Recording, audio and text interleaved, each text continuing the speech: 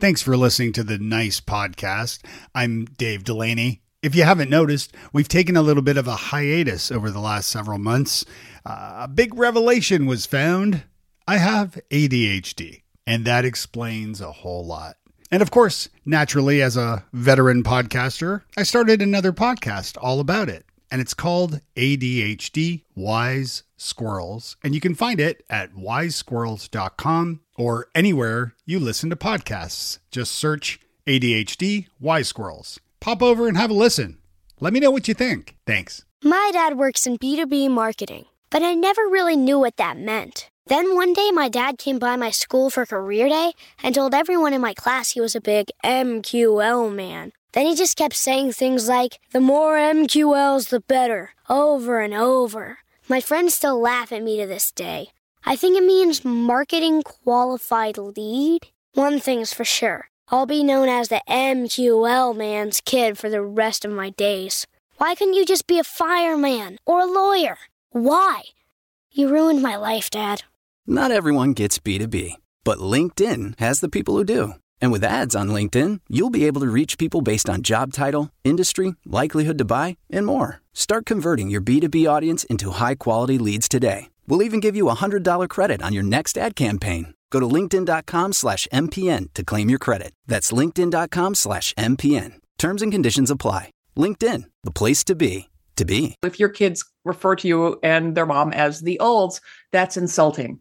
It is only insulting in a world where old is an insult, right? And it becomes where ageism creeps in is any value judgment on the basis of age, including you're too young. Nice. Nice. Nice. Nice. Nice. Nice. Nice. Nice with Dave Delaney. Welcome to the Nice Podcast, all about communication, collaboration, and becoming better leaders. I'm your host, Dave Delaney from futurefourth.com, where we help fast-growing companies improve culture so you have happier, more connected people. Today, I'm speaking with Ashton Applewhite, an internationally recognized expert on ageism. Ashton is at the forefront of the emerging movement to raise awareness of ageism and to dismantle it, which I'm all about that. I love it. Ashton, welcome to Nice. Thank you. Great to be here, Dave. Yeah, it's great to have you. So tell me, what is the nicest thing someone has done for you recently? God, this sounds really, really hornblowy, but the nicest thing that happened to me, because it still just knocked my socks off, was that the Decade of Healthy Aging, which is a collaboration between the UN and the World Health Organization, named me one of the Healthy Aging 50 leaders around the world working, this is their language, working to make the world a better place to grow old. And they said, I speak truth to power. Truth to power. And so that just blew the top of my head off. That happened in September. I can't think of an organization more amazing to be recognized by. And I feel like I can retire now. My work is done. You're done. Yeah, good job. Yeah, ageism is right. is dead in the water. We are. Wow, that was super efficient. That's awesome. Congratulations, by the way. Thank you. I mean, I know you've been really, you've been very active in this world for a long, long time. And so obviously that is long-ish, 15 years. I mean, 50. I didn't start it till I was in my mid 50s. So yeah. Is that, so you read, so your book, which is called This Chair Rocks, a Manifesto Against Ageism, came as a result of you interviewing people over 80 for a project called, what was the project called originally? So you want to retire? So when are you going to retire? Right. Which was sparked by something people said to my in-laws who were in their 80s at the time and were booksellers. And it's just an example of everyday ageism. Look at an older person. And first of all, the assumption that you probably are retired. And if you're not, why not? Right. And that's interesting these days too, with like the FIRE movement of like young people aiming to try to retire at earlier ages, this financial independence, retire early movement. Are you familiar with this? Yes. I have to say, I think the whole, not only is everything we know about work changing, the whole idea of retirement is, I think, actually obsolete. And the idea of you might retire from employment or employment for someone else, but most of us don't retire in the literal sense from life, from work, from doing things that have meaning and purpose for us. And in a world of longer lives, population aging is a permanent global trend. We're going to move in and out. We're gonna. No one has the career for life anymore, right? So we're going to need to be constantly retraining and learning new things and being reskilled. So it's not like learn all the things, do one thing for X number of years, right, and then retire and play golf. That scenario is completely obsolete now, I think. Yeah, no, that's a great point. I think and I know of people actually, and I think you probably know of studies and things about this, where when somebody who is getting older and retires, so to speak, traditionally speaking, if they do too early, like a lot of times people die because they have no, like, especially business owners, I'm saying, like people that they don't have any direction anymore or anything to do, and they run out of steam in a way. Work is good for us if you are lucky enough to have a job you like or that has meaning and that isn't, bad for you physically. It is the thing when I was interviewing people over 80 who worked at the very genesis of this project, I learned that work is good for you for all sorts of intuitively obvious reasons. The number one reason people love their jobs or like going to work, and we saw this in the pandemic as well, is for the connection to other people, and for men in particular, for two reasons. One, that women tend to be more the custodians of social relationships and have more friends than men do, and also, in a very work-driven, productivity-oriented, hyper-capitalist society, work is often the primary source of identity for many people, men in particular. So when we don't have that and we haven't thought of other ways to continue, finding purpose and happiness in life, it can be really harsh. Yeah, no, that's a great point. Especially when the message is now you have no purpose and you're old, so you're useless and should, totter off stage. Right. Yeah. It is such an interesting time too, how we have, sort of in the information age where, we have digital nomads and people that, I've worked for myself for over a decade now, and I've worked from home for over a decade during that time. And it is incredible the freedom you get from and it's very encouraging too, because, you can, in theory, at any age, continue working, especially digitally. It's not about age. Right. It's almost never about age. I mean, I just turned 70 when I turned 65, which is the traditional age of retirement in the US, even though that whole phrase is problematic. It's a tradition that's obsolete. There shouldn't be a fixed age, and retirement itself the concept needs retiring. Other than that, the phrase is fine. Yeah. But a lot of my friends, a lot of teachers, retired professors, and I found myself being really judgy about it and having to check myself as to why, if you can't afford to not go into work and that makes you happy, who am I to say, no, you should do this thing? It's so, Protestant work ethic-y and so judgy. I am lucky enough to have work that I love and am more engaged than I ever have been. But a huge part of that is luck. And I get to make my own hours, and I don't have to do stuff. I mean, I have to do tons of stuff I don't want to do. Not every part of my work life is fun, but I have enormous control over it. Yeah. Which is not true for most people. So do you think it's a matter of the language of it all, the word retirement?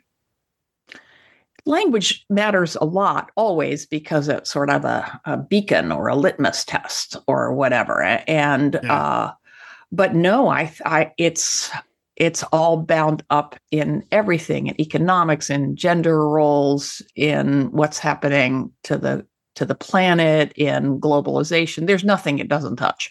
It's just interesting because, like, if you could move, like, you mentioned, and I'm married to an educator too, so she's, excited about, retirement, getting that, kind of the end of her career, at least in its current iteration.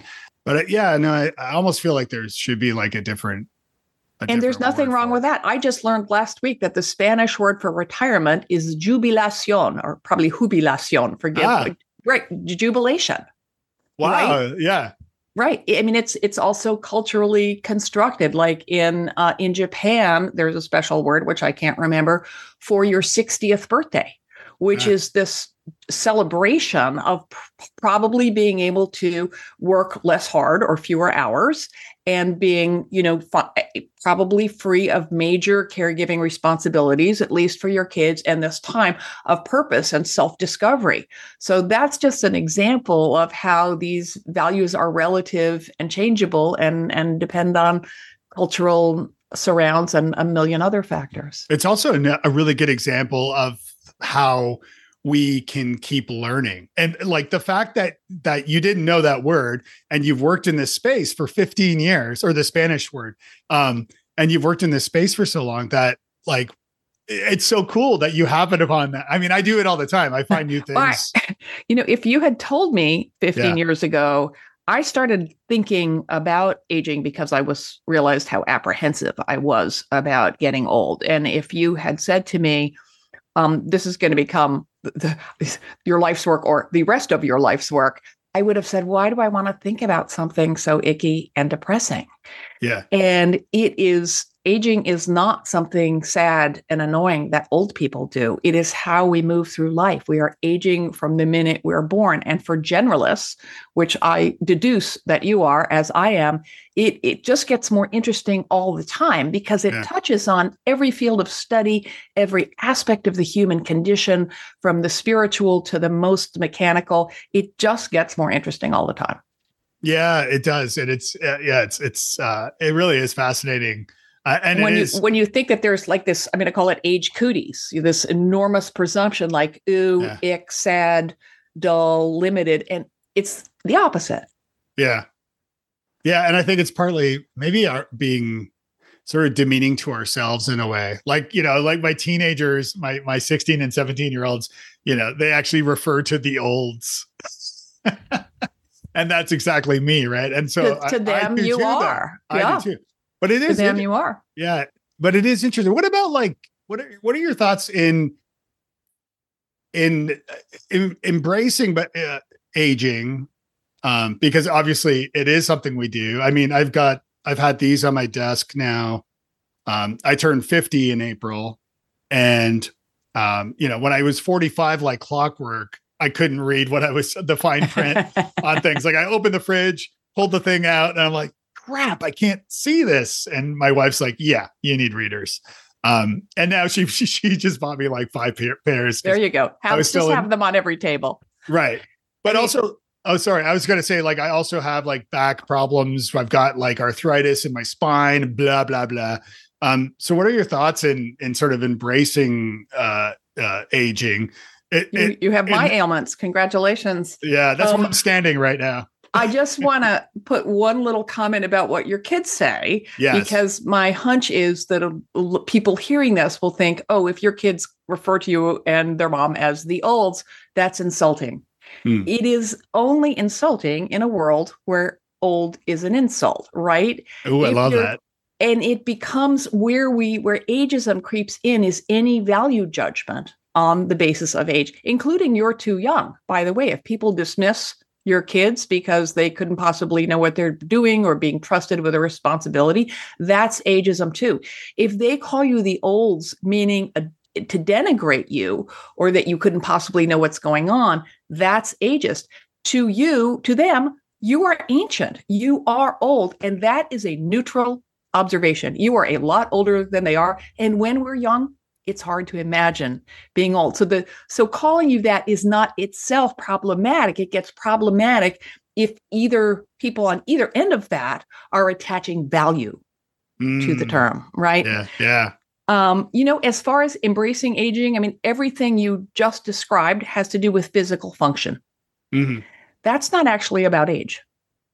It's about ability, right? I mean, my back started hurting when I was pregnant. I was 30. right? Yeah. I see better now than I did when I was 7, when I started wearing glasses, because I'm really, maybe not better, but I've had 2 cataract operations. Yeah. And now I have glasses on now for a little mediation, but I can see, taking my glasses off, I can see you on the Zoom screen, which I couldn't when I was 30. So it's really important to think about how much of our apprehension about getting old is tethered to apprehension about how our minds as well as our bodies might change. That's not actually ageism. It's ableism. It's stereotypes and stigma around physical and mental capacity. And it's important to know what we're up against. That aspect of aging, there are only 2 inevitable bad things about aging, and they both suck. Right. People you've known all your life are going to die, and there's no replacing them. And some part of your body is going to fall apart. And those changes are really, really unwelcome. And physical decline, cognitive decline is not inevitable. Some part of your body is going to decline, but it's going to decline differently in me than in you. You and I happen to have some overlap in this sense. If I were a runner, I would feel much more impaired by my arthritis but I'm not, right? So we experience the different symptoms. People with the same symptoms can be more or less bothered by them, and so on and so on.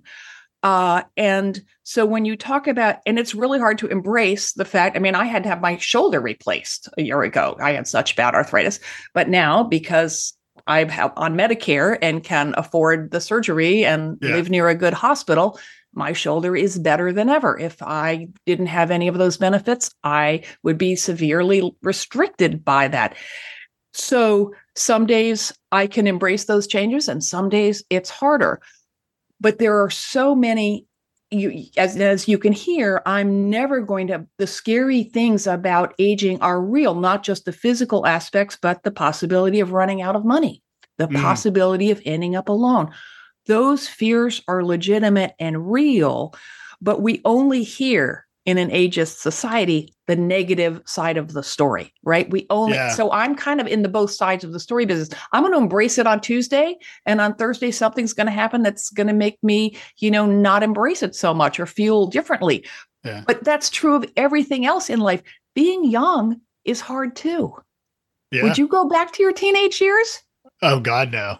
God, no, right? I wouldn't for $1 zillion. So how come we never talk about that, right? Yeah. Is that embracing youth? Well, yeah, I want to be, no, actually, I don't. So I'm let's talk about aging in all its messy, both universalities and particularities, and question the notion that everything about getting old is awful and everything about being young is great. Yeah. And I love the way that you approach it both ways. I think that's really important. In your 2017 TED Talk, which by the way has over 2 million views, and rightfully so, by the way, because it's awesome. As a speaker myself, I love your. I will say I did nail it. I didn't go on. It's a week-long thing, and my talk was scheduled on Thursday night. I had been there since Sunday, and I would have walked out on that stage naked just to get it over with by then. But I did nail it. Thank you very much. You really did, and you did talk about that. I put my foot in my mouth there for a second because earlier, to your point, like you talked about your the knee.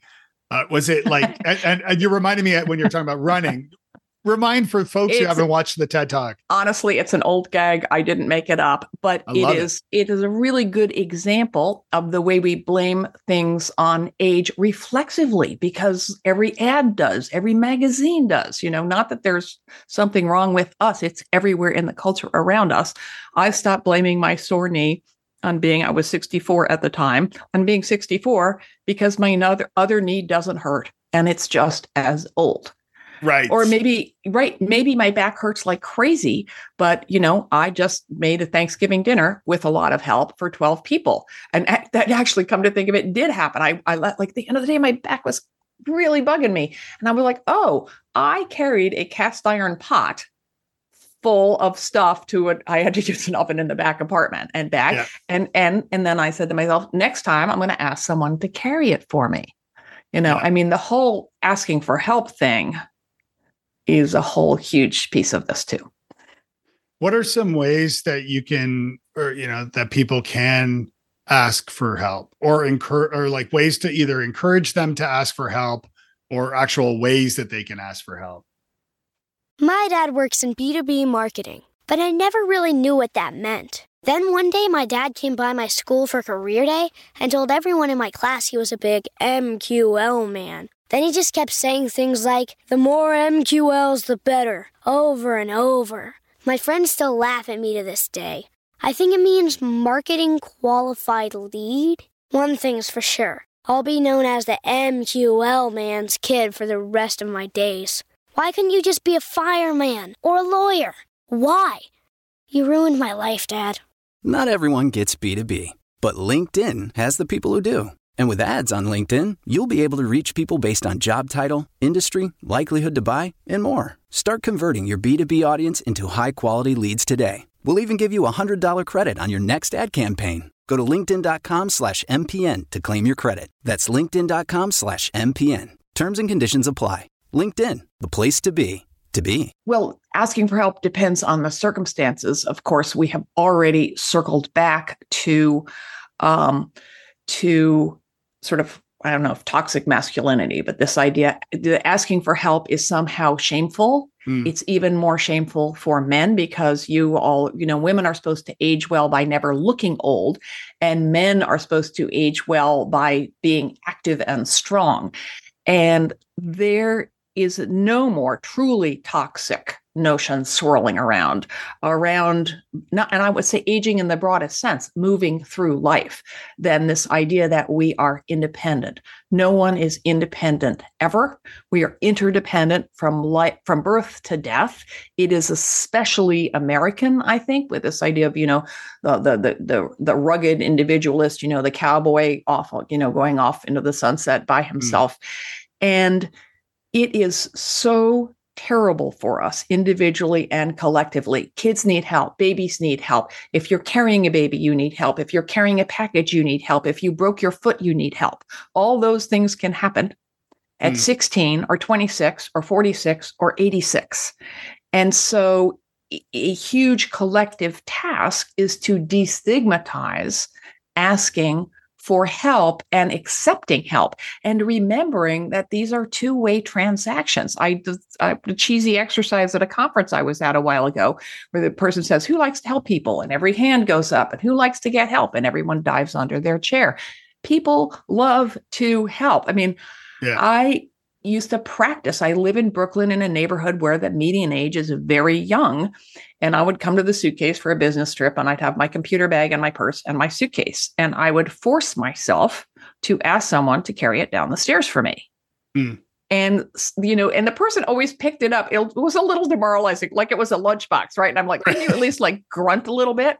But they would they were super happy to ask me. And yes, could I have wrangled the bag? Yeah. But what am I trying to prove?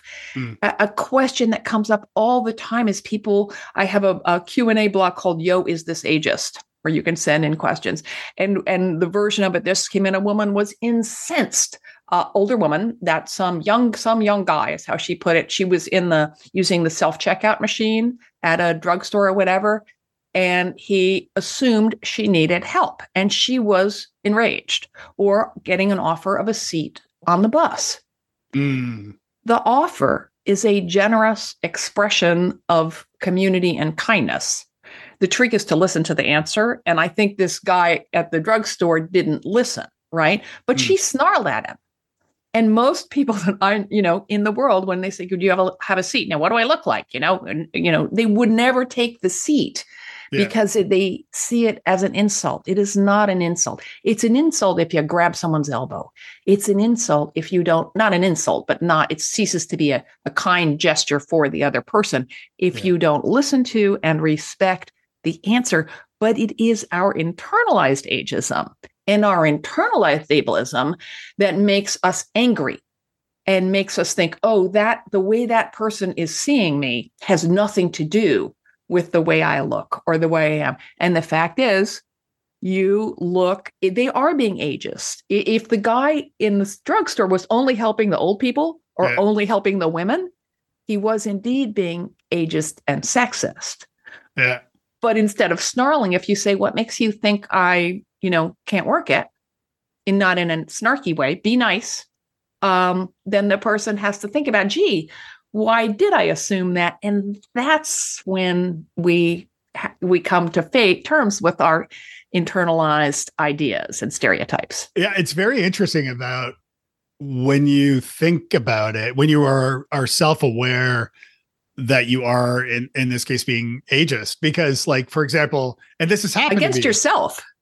Absolutely. But yeah. as we're talking here, as you're speaking, I was recalling, I was just in Toronto visiting my mom and some friends, and I was on a crowded bus, and I was standing, but an elderly woman got on the bus, and these young people were sitting there, and nobody got up to, even in the handicap seats, but whatever, nobody gave her their seat. And I'm like, these young people are a bunch of assholes. But what I really should have been thinking about, I mean, I should have been thinking that, but I should have been thinking of them as young people, just that they're assholes.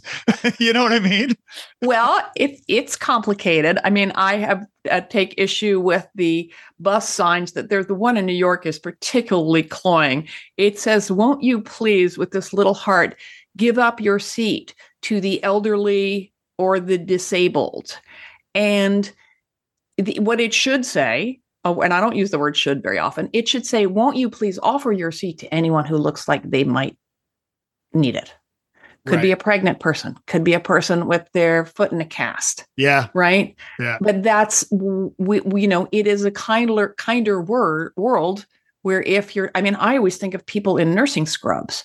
I know they've been on their feet for 15 hours. Yeah. And, they're almost certainly tireder than I am. Yeah. So offer it, but listen to and respect the answer. The people who give up their seats for me are almost always young, Black or brown men.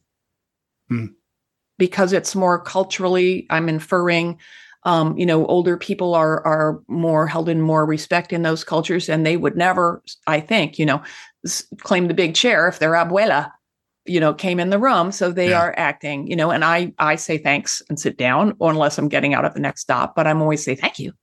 How can we improve this because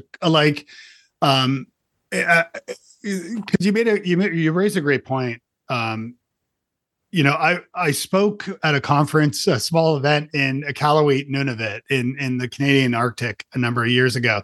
And it was an absolutely thrilling, just a wonderful experience. I bet I'm jealous. It was great. And as the opening of this event, an elder went through a ritual, and I won't go into the whole details of it, but with with First Nations people and how respectful they are to elders, and in many different cultures to that point, like they do, Japanese or Asian cultures, for example, very much respect elders. How can we as a society do a better job at this, instilling these? Well, it's a big job. That's why I do what I do. Yeah. I often make myself unpopular with older people by saying that I don't think people deserve respect just because we got old. I think young people deserve respect too. Mm-hmm. I think, and in the bus, it's not necessarily age, it's ability. Although let's not be in denial of the fact that, older people are more likely to be, this is true, a little unsteady on our legs, or perhaps more tired, whatever. Yeah. So I want a world where we show respect to all, a world of age equity, and where we receive the support we need at whatever point in the lifespan we happen to need it, right? Mm-hmm. Of whatever kind.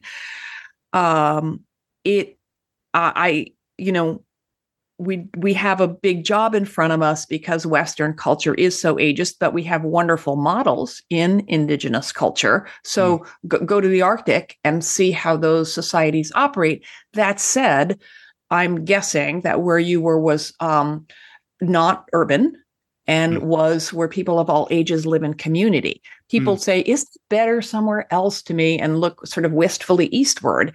It's better where people live in mixed age communities, because then everyone has visibility and purpose and an identity in the community. But guess what? Urbanization, capitalization, capitalism, means that more and more people are living in cities and not in mixed age communities. So it's a big job. The place to start is between our own ears. Somebody, probably Gandhi or the Buddha, or you probably know who, said all change starts within.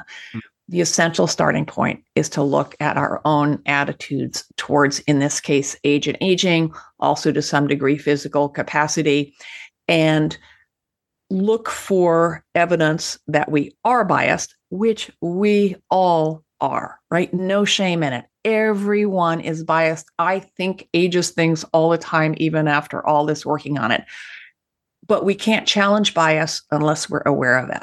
So the first thing to do is to examine your own attitudes towards age and aging. It's my favorite comment from people who read my book, is like, oh crap, I had no idea how much of this stuff was ingrained in my thinking and how I participate in it. So the good news is, once you have that oh crap moment, or my son's old girlfriends described it as oh shit, no shit moments. Like, oh, I hope, can I say shit on your podcast? Yeah. Oh shit, this is, I am brainwashed by this and participating in it. And then what happens? The no shit moment is right around the corner, and they're tied. Once you see it in yourself, it's like a genie coming out of a bottle or a curtain lifting. You start to see it and hear it around you, and that's the point at which, and this is what consciousness racing does. You're like, oh, it's not my fault. I'm not a bad person. I grew up in this culture. It is embedded in it. These are social and economic issues that we can come together and do something about. And how we change the world, that depends on each of us. But even if all you do is stop blaming your sore knee on being 64, so to speak, you're going to stop doing that. Yeah. And maybe if a friend does that, you'll say, gee, did you ever think it's maybe because you cooked dinner for 10 people yesterday? Every conversation moves the needle. And even if all you do, and it's not a small ask, it's a big ask, even if all you do is manage to relate more neutrally or more positively as a corrective to all the negatives in the culture to your own march through life, you will change the world around you, because you'll put out a different energy and you'll talk about it differently. Do you find, I'm curious how this can be, how leaders of organizations can be more mindful here of ageism and how that plays out, in an office or, short answer, age is a criterion for diversity. Here's I hope you're not sitting down. Maybe you should sit down. Experience is not a liability. It is an asset. It is just nutty to have to even say that out loud. We've gone a long way, never far enough, but in addressing gender bias and racial bias and bias against sexual orientation in the workplace. And each of those biases is different. And the way each individual experiences them is also different. So I don't mean to say there's a blunt instrument, but everything we have learned about addressing those other forms of bias, most of which are unconscious, we can apply to reducing age bias. Look around the table. We now usually notice if everyone's white, if everyone's male, right? Is everyone the same age? Unless there's a really good reason for it, and I'm pretty sure there never is, criticize it, challenge that through the same lens. I wonder, and I'm assuming here, of course, but that a younger person could be paid less because they're starting out in their career, and for like a fledgling startup, not to make excuses or anything, but they're more likely to hire younger people because of the at least perceived notion that a more seasoned person may cost a lot more in order, like for a salary may have. Yeah. What are your thoughts on that? It's complicated, By Yeah. and large, that is true. But I never, ever, ever want to get into saying older people are better employees than younger people or vice versa, because the goal, as with gender, as with race, as with all these things, is diversity. We want older and younger people at the table. There's a zillion studies that show that, younger brains are quicker at certain kinds of processing, but older people are, bring more, are better at certain emotional, blah, blah, blah. I don't want to even finish the sentence because I'm sure there are some younger people who are better at that task and da, da, da. No, but generalization about people the same age is ever true, but we do know that mixed age teams function better, especially when it comes to tasks that involve complex decision-making and creative tasks.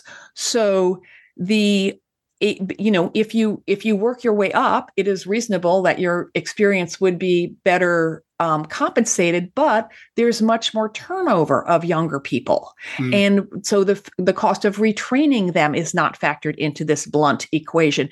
Neither is the value of the institutional knowledge and memory that older people bring, which is why you want mixed age. It's really important to remember that age bias on the part of corporations and employers disadvantages people at both ends of the age spectrum. It is used as a blunt instrument to keep overall wages low, so they can justify paying young people crap wages, and so they can justify letting go of older people who, quote unquote, got expensive.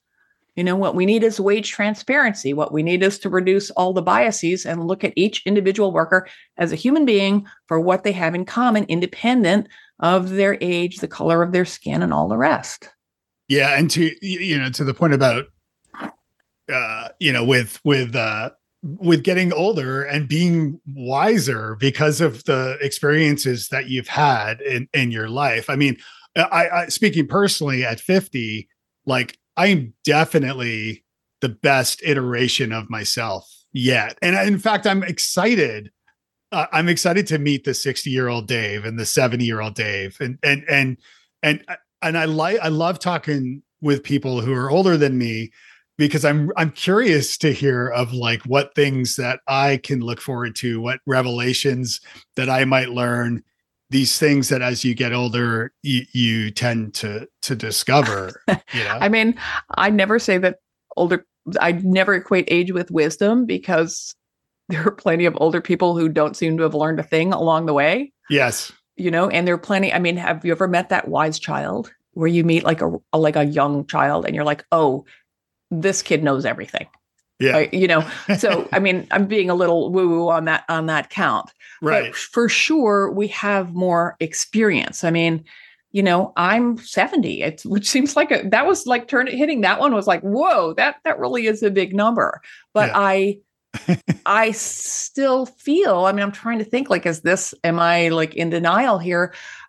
There's probably things I can't do as well or as fast, but I also bring to bear self-knowledge and confidence that was just not remotely accessible to me when I was younger. And I think it makes me better at what I do. Yeah. My mom's 86 and she could take us both in a fight. She like lives by herself and she still acts and she does all these things. And it's like, yeah, it's really inspiring. And whenever, people are always shocked to learn how old she is. Yeah. Yeah. Well, and then, you might ask them why or what, and think about not to nitpick, but you said still acts, listen for that still word. Yeah. It's an absolute reflex. I still do it.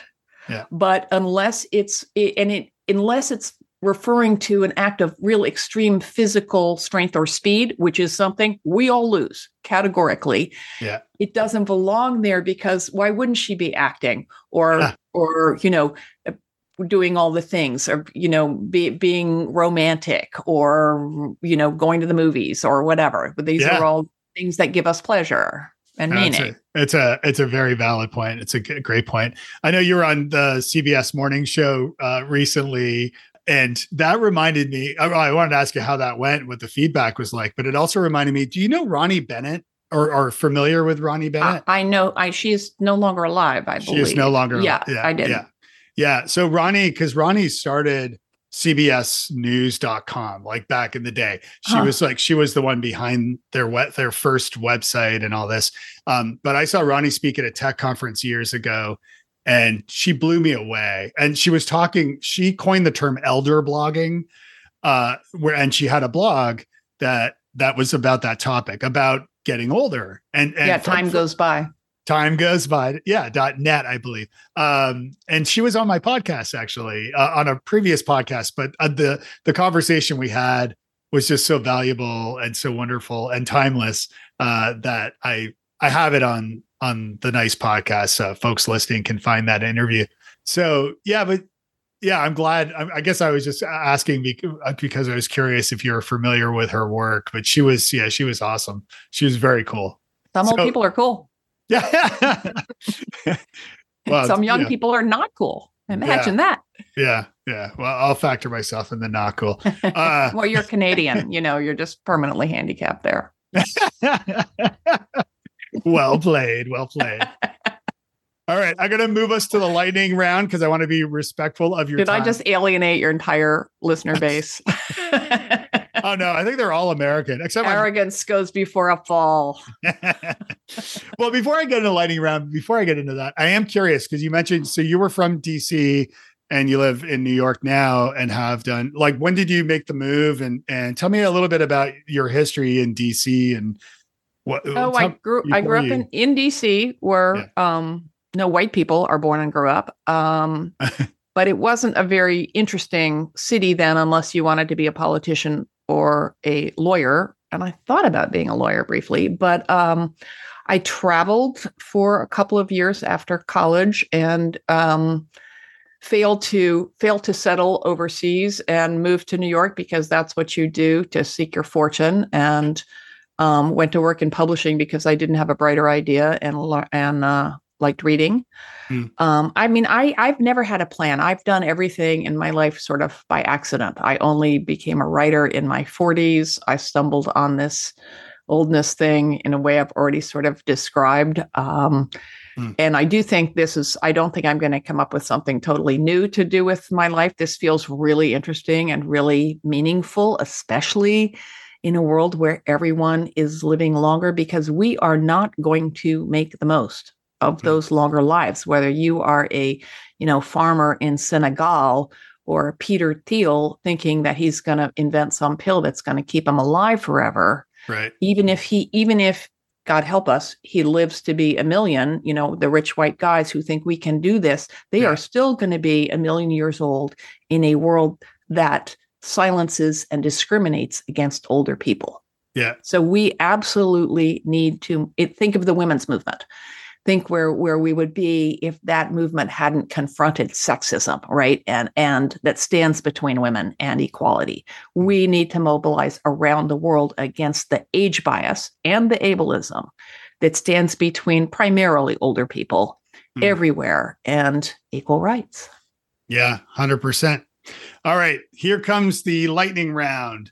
So complete this sentence. Nice people finish.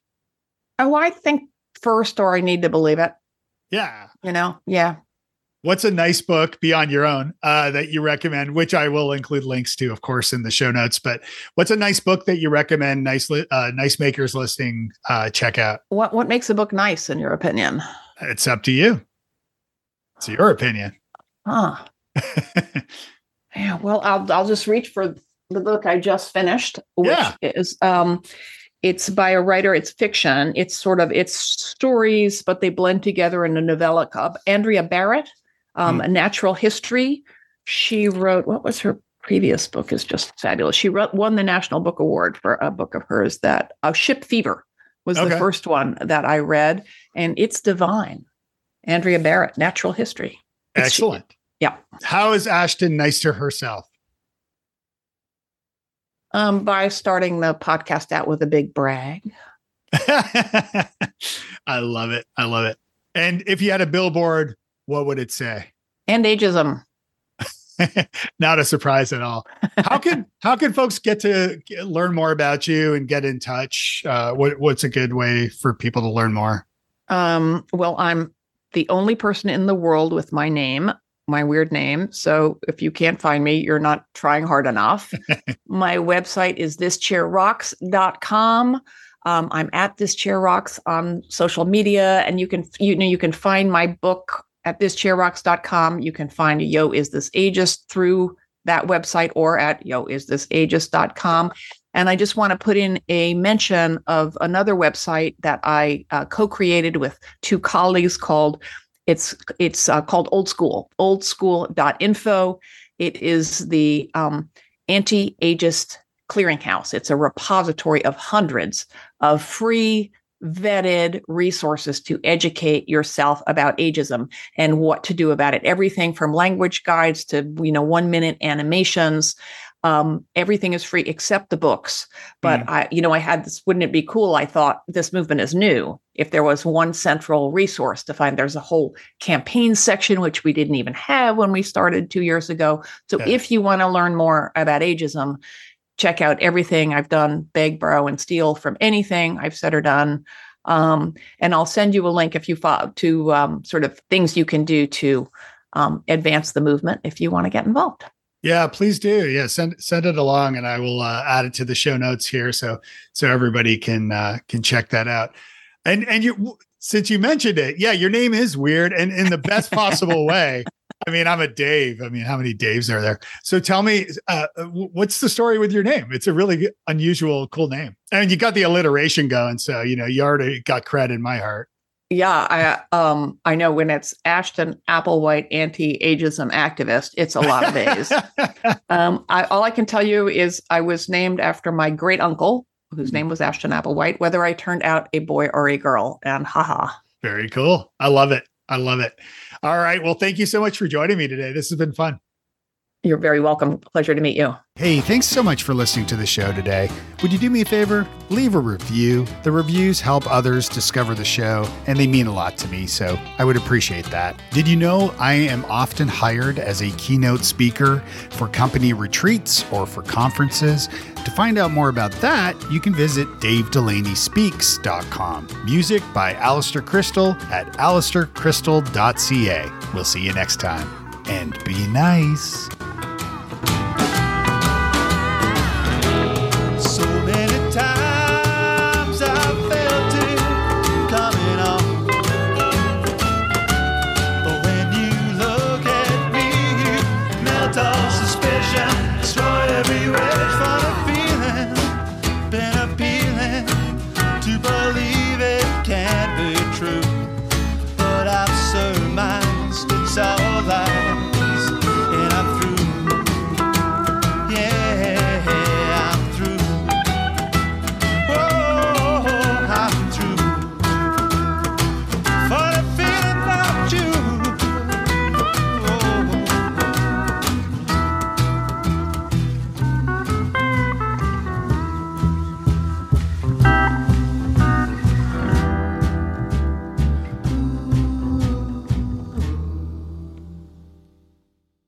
You may know you're listening to this show along the Marketing Podcast Network, but did you know there are other great shows on MPN to help your business?